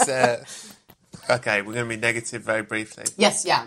What's the worst film ever made? This is not the worst film ever made. Yeah. I hate saying this because I love almost everyone that worked on this film. And making films is very, very hard and no one means... So no one, hard. you know... Yeah. La La Land... Oh, wow. ...was so bad. I walked the fuck out. No way. I was like, I have to go. Like, can't... At what point did you walk out? Whenever he was like, you need to see Rebel Without a Cause, I was like, I gotta go. I gotta go. I'm so sorry. I have to leave. I was like, I can't do... I love Paseo Paul, who did the music. I love Damien. I think he's an incredible director. I thought it was directed within an inch of its life. Yeah. Like, I love Emma Stone and Ryan Gosling. I think the guys that produced the film are amazing. Yeah. I fucking hated it. Why did you hate it so much? I hated it. Oh. It made me so angry. I was just like, I cannot. I don't even know if I can list all the reasons that I hated it. I was just like, I have to get out. I've never felt, I don't think I've ever felt that feeling of like, I'm going to be physically sick if I stay here. Yeah. I have to get out of here. And you grew up with musicals as well. That's the thing. I am the person that should have liked that movie. That was the other thing that, like, I think maybe is the thing of why it may have connected with a larger audience, but not with someone like myself that is like such a cinephile and such a musical nerd and all those things. It just did not fulfill that at all for me. And I feel bad because I love everybody that I mean, I'm legitimately like all the parts should have worked. Like it all should have worked. Can I ask you this? And I'm not to take And away... I love Damien's new movie. I love First Man. So good. So fucking good. Like I hated it. Did you see it? And not to take away from any of your feelings here, but I'm curious. Did you see it mid-hype? Or did you see it before everyone was going, this is the greatest thing ever? Like, did you go in with any expectations? I did go in with expectations because I had been hearing it was so good. Right. You know, everyone was like, Emma Stone's going to win an Oscar. Mm-hmm. It's the best movie of the year. So it was early on. Do you think some of your anger comes from going, this is the best fucking thing of the year? Or purely just, this film was not for you? I have a film that I thought was fine, but now I hate because everyone loves it. No, I don't think it was that everyone loved it. I do think the hype didn't help it, though. Right, okay. I think the hype of me kind of going, you're telling me everybody likes this? Like, I think the hype is probably what made me leave. Okay. That's probably the thing that pushed me over the edge of like, really? This is what everybody likes? Then I have to go. I've lost my mind. I have to leave the planet. I have to leave the planet and just die, you know, like, because this is insane. But like, so that's probably what pushed me, because I never walk out of a movie, ever. And that, I was like, I've walked out of that, and I walked out of Inception. Those are the two movies I walked out of. What's up with Inception? Fuck Inception. Fuck that movie. That's not a bad movie, though. That's a very well done movie. It's just a fool's errand. It's like, what the fuck is this nonsense? Like, no, I gotta go. The hype is probably what made me like put my foot down and be like, I'm leaving. You know, but okay, what? I mean, it's very surprising answers. What really? What is the film that you could or have watched the most over and over again? What is it, Mary Poppins? No, it's definitely The Shining. I've just seen that movie more times than I think any human ever. Great fucking film. Yeah. I just have seen every frame of it. I actually just read the book for the first time this year. Oh, really? I've never read the book, and I didn't like it. Yeah.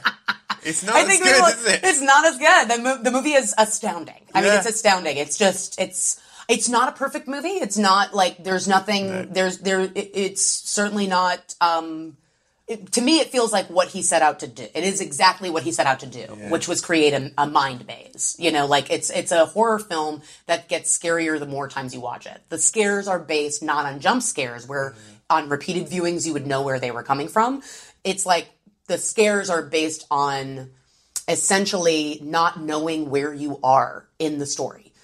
Like, in the way that you don't know where you are in the hotel, you don't know where you are in time. Like, even just the way that, like, it'll come up and be like, Tuesday, and you're like, Tuesday when? Like, when? Like, it starts out as like a month later, or like 2 weeks later, and then it's like Tuesday, and then it's like 9 a.m., and you're like, time doesn't exist anymore. It just doesn't exist anymore. That's what they did for It's Always Sunny in Philadelphia. Yes. From The Shining. Yes. But I watched, there was a period of time where I watched that movie, I mean, every day. Like for a year or something like that. Like It was just crazy. And what's crazy is that even now, having seen it as many times as I've seen it, if we put it on right now, I wouldn't be able to really tell you what part was coming next. I'd be I think this is the part where he discovers room 237. But it might also be the time when he runs into the Grady twins. I don't know. Like, there's a repetition to the movie and an abstractness to the movie that like makes it just, for me, the perfect movie to rewatch forever. Fantastic. But I'm sorry, that's an often movie probably that you get? No. Oh, really? No, that's not come up a lot. What is the funniest, or the film that makes you laugh the most? Oh. It might be different. No, it's both. It's The Big Lebowski.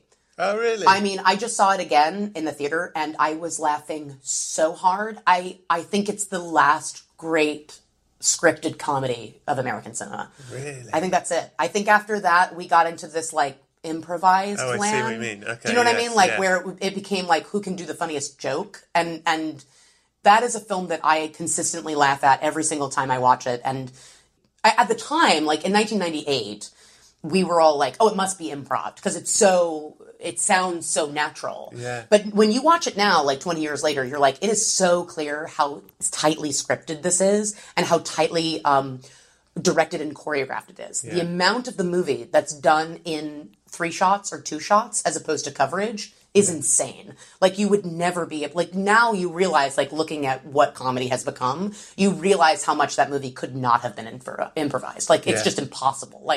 Like, now, in order to make a comedy, you have to set up, like, 3 cameras so that you can capture all the funny things that people are saying all the time and, like, throwing out all the stuff and, like, so on and so forth. But the art of writing a comedy, of, like, from beginning to end, you know, like, is gone. I think he said, I saw Jeff Bridges says, like, all his ums and ahs are in the script written down. Yeah, I mean, sometimes I was like, you guys are bullshit. You know what I mean? Like, I was like, fuck you guys. You're just saying that to, like, get on the Coen Brothers good side. But I watched, like, after I saw it in the theater in New York, at a second run, at the IFC Center, after I saw it again, I, like, went back and went into a little hole about it, and it was awesome. I was like, it was all these, like, interviews with Jeff and John Goodman and Steve Buscemi and all of them being like, yeah, all of that is completely scripted. Like, all the fucks are scripted, all the things are scripted, and that people come up to them all the time and quote the film to them. And it's totally a movie that after, you know, like, it kind of went through its, like, big popularity, I think people kind of got a little worn out by it. Yeah. But watching it again recently, I was like, this is truly one of the funniest movies I've ever seen. And I just can't believe that it was still making me laugh so hard, even though I knew every beat of it. I'd seen it so many times, but I was still laughing so hard. Yeah, I imagine that doesn't date that film. It's quite sort of timeless. It doesn't. Weirdly, it doesn't. I mean, there are a couple outdated terms. Right. Do you know what I mean? Like, that are, you know, I don't think they're offensive, but, like, I don't think they would necessarily use them now. But they also kind of cover it with their Chinaman joke. Right. Of, like, you know, that's not the proper nomenclature. Like, they kind of have already covered that they know, like, we're not really going to be saying everything correctly here. And that's their word, not mine. Anyway, yeah. Okay, I think we're at the new questions, are we? I think so, yeah. So, the new questions, exclusive questions. What is the best... Oh, no, what is the film? Here we go. What is the first film that changed your perspective on something? Yes. So, there are a lot of really good answers to this question. Good. I'm going to answer it very personally because there are many documentaries that I've seen, like 13th, The People versus O.J. Simpson, like, there are so many... oh my God, Deliver Us from Evil. Like, there's How to Survive a Plague. Like, a lot of documentaries have, like, blown my fucking mind open. But there's one scene in Miss Congeniality. So good. Such a good answer. There's one scene in Miss Congeniality, and it's when Miss New York doesn't make the finalists. And when her name isn't called, she runs up and she goes, I just want all those lesbians to know out there that if I can make it to the top 10, so can you. Tina, I love you. And they're like grabbing her and trying to pull her off the stage. And she's just like, Tina, I love you. And then this girl stands up in the audience and she's like holding a heart that says, I love New York. And she goes, I love you, Karen. And I was like, it changed my life. I was just like, I'd never seen lesbians before. Like, I really had never... I think people don't, when they think of representation, they're kind of like, well, yeah, we made these movies about gay people dying, and we made it about, like, gay people being tied to trees and murdered, and we made it about, like, you know, like, blah, blah. But what you forget is that, like, sometimes it's a comedy, or a romantic comedy, or, you know, something like that is a kid's or teenagers' first experience with seeing representation. And that film, and also Kevin Kline kissing a man in In and Out, but those were, that film was like, I literally never seen a lesbian on screen before. I wasn't allowed to watch TV, so I didn't know about Ellen, which was my wife's experience of, like, seeing this person and being like, oh my God, that's me, you know. But when she came out and said... When she said, like, I just want all the... Literally, it never been mentioned. No one knew she was a lesbian. Nothing in the film had, like, prepared us for this moment. And she came up and she was like...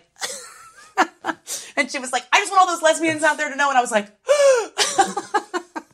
I was like, I don't know. I just had these, like, tingly feelings of, like, this makes me so happy. Ask, very personal question. So did you... think you were gay before this moment, or you didn't know? You didn't know it was an option? I didn't know it was an option. And then you saw this and you were like, oh! The only time I'd ever heard about gay people was in church and about how bad it was. That was really all. And I thought, oh yeah, that's not me. Like, you know, like, I'm not going to go to hell, so yeah, cool, we're good.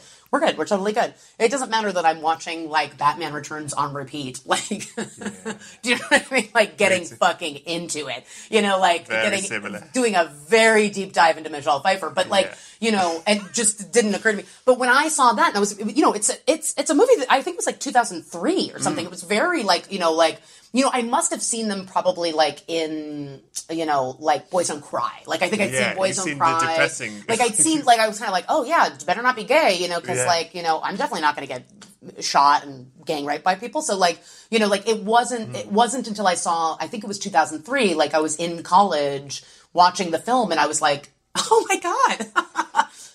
Oh, there's like happy lesbians that are out there, like just living their lives, and like there isn't like a big problem. Yeah. You know, and it's funny because they're like dragging her off the stage and they're like, oh my God, cut this, cut that, you know, like, and they play it for laughs, but like it definitely was like, oh, like, I mean, and I was like, you know, in my mid-20s, like, you know, 22, 23, but I had been raised so religiously. Yeah. And, you know, it was just a different time, you know, like in the mid-90s, like, you know, the LBGT, like, you know, club at my school was like considered lame. Do you know what I mean? Like, it wasn't like, it was like, oh, those fucking, you know, like, and even with like cool, chill friends, like it was still like, you know, weird, and like I'd had this weird thing with a friend of mine in high school, and like where, you know, it just, to me, it felt like something that was not, it wasn't, and I've always said this too, it's like, I didn't really understand what was going on with me for the longest time because it just wasn't an option. Wow. Like, it just wasn't an option. Yeah. Like, it was just like, I don't want to get murdered, and I don't want to go to hell. So like, why would I even entertain this even though I'm hooking up with women, even though I'm making out with women, it's like, I'm just not thinking of myself as gay. Like, I'm just like, oh, that's just a thing that I'm doing. It's you know? Yeah. Like, it's just this thing that I'm doing, you know, like, it's not, but when I saw that scene, I was like, oh, I guess you could just be a lesbian in the world. Like, and you would be a person, and you, people would treat you like a person. Yeah. And then whenever you felt like talking about it, you would. It's like, that's so great. That's like I mean, of course, there's so much cooler versions of it. No, but that's so good. I wish they knew the makers of that film. Yeah, I'm telling you guys now. That you know, they changed their life. It did. It really did. That's fantastic. It was, anyway, yeah. So your wife, I'm just fascinated by it. It's so great. It's such a lovely story. Thank you, Miss Congeniality. Thank you, Miss Congeniality. Is this why, may I ask, this is maybe too personal, is this why you are not religious? I'm assuming you're not religious anymore. No, I'm not religious, no. Did it change after Miss Congeniality? Yeah, no, I think... Were you like, I'm gay and there is no hell? I started, when I got to college, I basically, everything went out the window because I developed like a pretty intense substance abuse and alcohol problem. Okay. And so everything kind of, I went from being like this kind of good girl like having done everything that my parents wanted me to, and getting into NYU and like kind of being the, you know, the big sister, the eldest who like got everything done. It's like, as soon as I got to NYU and started being able to use and drink the way that I wanted to, it's like that whole experience, like it haunted me a little bit. And I definitely like, a lot of it stuck with me for a long time in the sense that like, you know, I would sleep with women or hook up with women, but not date them, like not go out on dates with them, or they would be straight women who are like, I'm not interested. You know, I'm just like, and you'd be like, no, me neither. Like, I know, me neither. I mean, it sounds super cool. I mean, it's really super chill. Yeah. But that was where I kind of left that stuff. I would say is like in my 20s, I kind of was like, so you're just running through the streets of NYU going, fuck radio days, fuck radio days, fuck Woody Allen. Fuck you. Yeah. We had a rough patch there with my parents. I'm on better terms with them now, but they are still very religious. Like I come from, you know, a family that's pretty, you know, church going and would identify as Christian. And, you know, like when I go home, they're like, and let us pray, you know, like before dinner and stuff. And I'm always like, are they okay with you? I'm just going to sit here. Are they okay with it? Yes. I think they're okay with it after a long time. Okay. They all came to my wedding, which was which is good. Yeah. But I think I would have been fine even if they didn't. Right. I mean, I've worked very hard. There's this beautiful, thing in the birdcage where Love that film. I love that film too. That was also a film, gay characters, kind of for, kind of like, and also a film that my parents watched and kind of like were okay with. You know what I mean? I was like, oh, maybe they are okay with gay people. But there's that great line where I mean, he ends up going back on it, but like where Robin Williams tells his son, like, I've worked so hard to get here. You know what I mean? Like, I can't go back. And that's totally, I'm so happy to say, like, as a queer person, like, that I've gotten to that point. Like, I've worked so hard to make peace with who I am and not even make peace, but just be comfortable in my own skin. That, like, the idea of letting anyone make me feel uncomfortable, including parents or, family members that I love, is just, like, not acceptable. Like, it's just, like, that's not going to happen. I care about little Leslye, like, little Russian doll Leslye. I care about her more than your fucking assholes. Yeah. I love it. Yes. What, that's such a good answer, thank you. Oh, good. What is the best opening sequence in the film? Or opening scene or opening line? This is honestly what came up for me. I don't know if it's the thing, but when I read it is Punch Drunk Love. Oh. It's a wild opening sequence, which is him like shopping. No, it's him in the corner of a large room, and it's just... The reason I say this is because the scene is so kind of like... I don't know if it's all in one shot. I don't think it is, but like it kind of feels that way. Yeah. But it begins with Adam Sandler's character.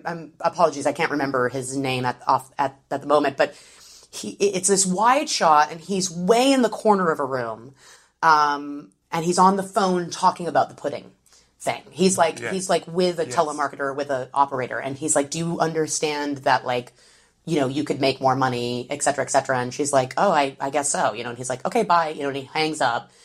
And then he leaves that room. He opens up this large kind of, opening to his like auto repair shop thing. Yeah. And it's dusk. It's like the most beautiful time to shoot. It's absolutely gorgeous. And you follow him outside, and you get to the street, and you're kind of in his POV, you're looking down the street, and there's a massive car accident happens. Like this very insane car accident. He witnesses like this very, very violent car accident, and then another car, a van, pulls up in front of him and drops off that little piano. The little, like, I think it's called a harmonium. I don't remember. Yeah. But it drops off this little piano, and then it leaves, and then he just kind of, I believe he picks up the piano and puts it in there, or maybe he leaves it there, I can't remember. But I thought it's such a cool opening sequence, because if every movie should tell you what it's about in its first 1 to 5 minutes, to me, that tells the story of love. Like, is that you're completely alone. You're kind of like trying to figure out how to make yourself happy. You leave that space, you go into the new dawn, right? Yeah. And then there's a violent car crash that ends in an instrument you don't know how to play. It's so beautiful. But it took me forever to understand why that happened at the beginning of the movie, because I love that movie. And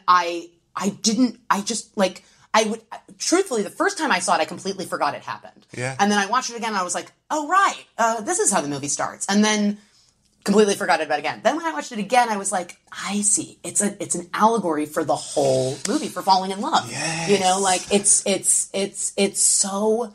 And it could only come from someone like PTA. Like, it could only come from, like, the mind of someone that is, like, a complete bonkers genius, like, where you're... It's a little quirky, and it's an unusual choice for this, because there are so many incredible openings to films. That's brilliant, and you've eliminated something I did not. That's fucking brilliant. It's really great. Isn't he a genius? You're just like, oh my God, like that.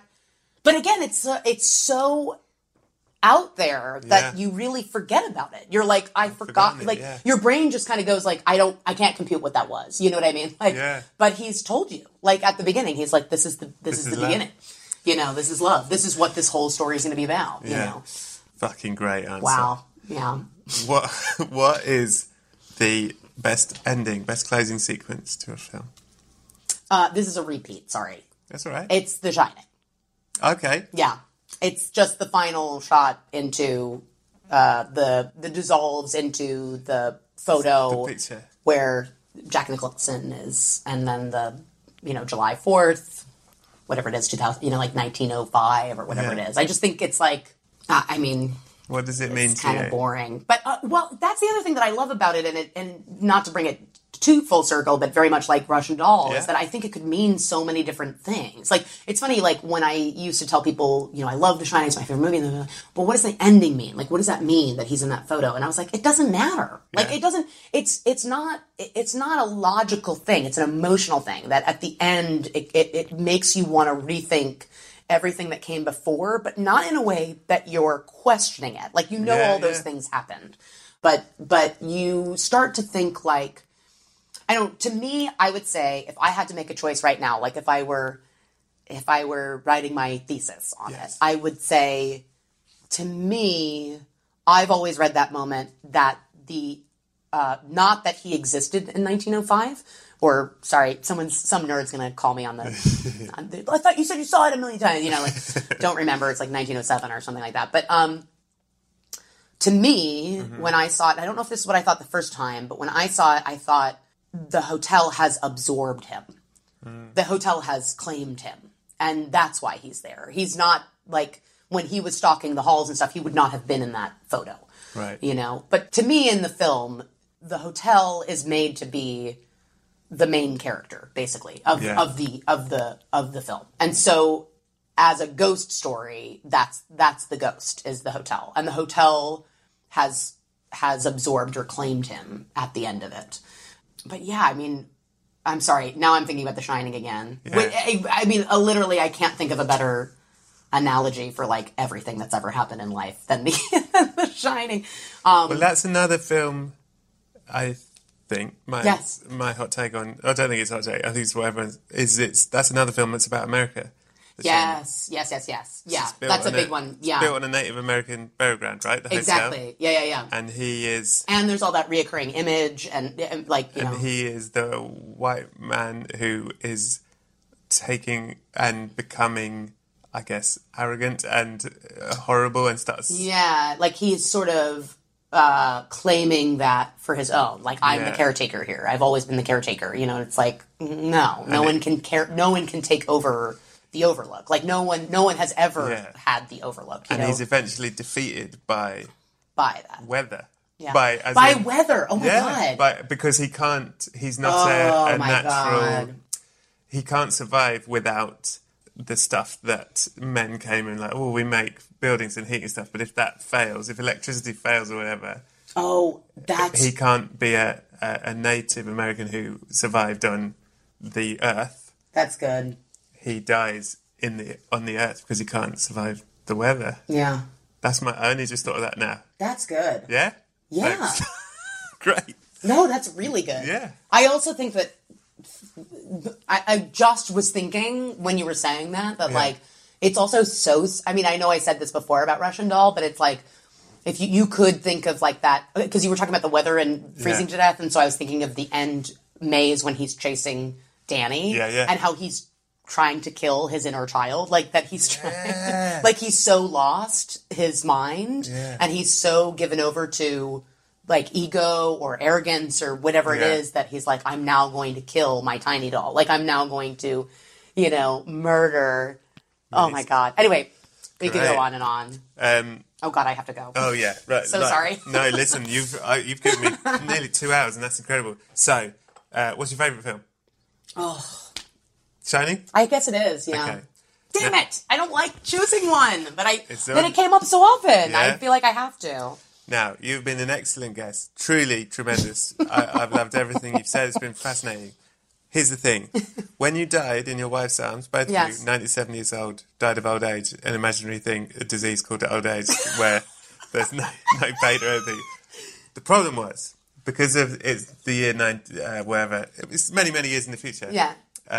You had a soundproof house bedroom. Okay. So no one knew you were dead for a very long time. Oh, no. No one could hear anything. You seemed fine. You had a screen outside the window where it's just you living your life, but it turned out it was a video of people watching on a loop. So it was a good while before we found you. And when we found you, you two had become fused together. And so we had to peel you off the bed as a couple. I mean, it's romantic. Yeah, but you very were romantic, though. Much bigger than we expected because now you're the size of two people. And so we stuff you in this coffin that was really only meant for you. And it meant that there's no room in this coffin except we can only fit in one DVD in the side. You take that to the other side, and on the other side there's movie night every night, and one night it's your movie night. What film are you taking to show? Oh, One Night in Heaven? Yeah, what's your film to be buried with? that you're going to show everyone on movie night. I feel like I'm going to say The Apartment because it is my fourth favorite movie. And I feel like the other three that we've discussed, other people will bring. Yeah, I think you're right. Do you know what I mean? I think someone brought The Apartment. I don't think anyone's brought The Shining. But truly, I mean, I feel like if I'm going to watch something in the afterlife, I would want it to be really positive. Yeah, The Shining's... Do you know what I mean? Yeah. Like, and I think that The Apartment is a movie that The Shining, that's just the truthful, that's the movie I've seen the most times. Yeah. I just don't know if I would want to see it forever. And I think Back to the Future and It's a Wonderful Life are kind of the same movie. Yeah. That they're not. But like, you know, I think that I just love how they're constructed and I love their protagonists. But I think I would actually like enjoy sitting with my wife and watching The Apartment. I think she'd like it too. You and your wife fused together anyway. Fused together. She's going to love this, by the way. She always says that. She's like, we're going to die at the same time and turn into a tree. Yeah, perfect. It's just a tree in a cinema in heaven. So, you've been truly excellent. I'm very Thank very you so much grateful for your having time. me. Is there anything you would like to tell people to look out for, or do anything other than Russian Doll, No, which you should all watch? just the Russian Doll. If you you've haven't got to already the seen end it. of this, watch Russian Doll and then listen to the first half hour again. If you haven't seen it yet. Yeah. Thank you. What a pleasure. Oh, gosh. You're so welcome. It was so fun. Have a lovely time on the other side with The Apartment. I will. And your wife as a tree. As a tree. Good day to you. Goodbye.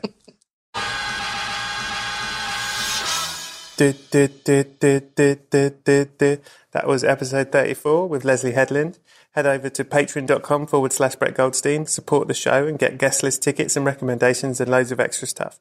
If you do enjoy this show, please subscribe and give it 5 stars and a nice review for the simple reason that it helps our numbers, means more people get to hear it, I can keep making it, you can keep listening to it, we can keep doing it, etc., until we all die or the internet explodes.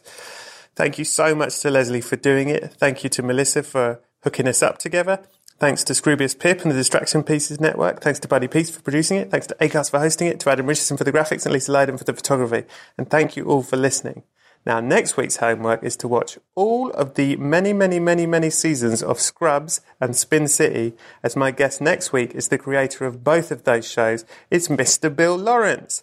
It's another phenomenal episode and you do not want to miss it. So, thank you very much for listening. Have a lovely week and please be excellent to each other.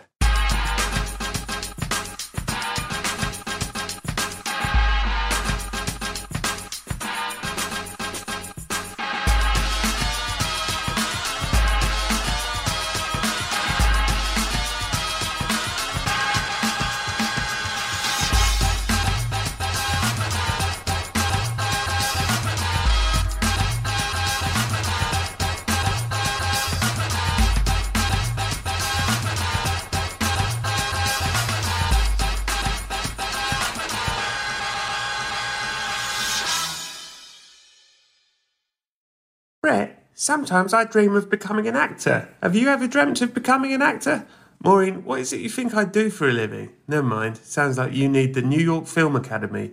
NYFA offers workshops, BFA and MFA degrees and summer camps in filmmaking, acting, journalism and more, online and on campuses across the globe. To make films alongside industry professionals, explore more at nyfa.edu. Thanks, Brett. Thank you, Maureen.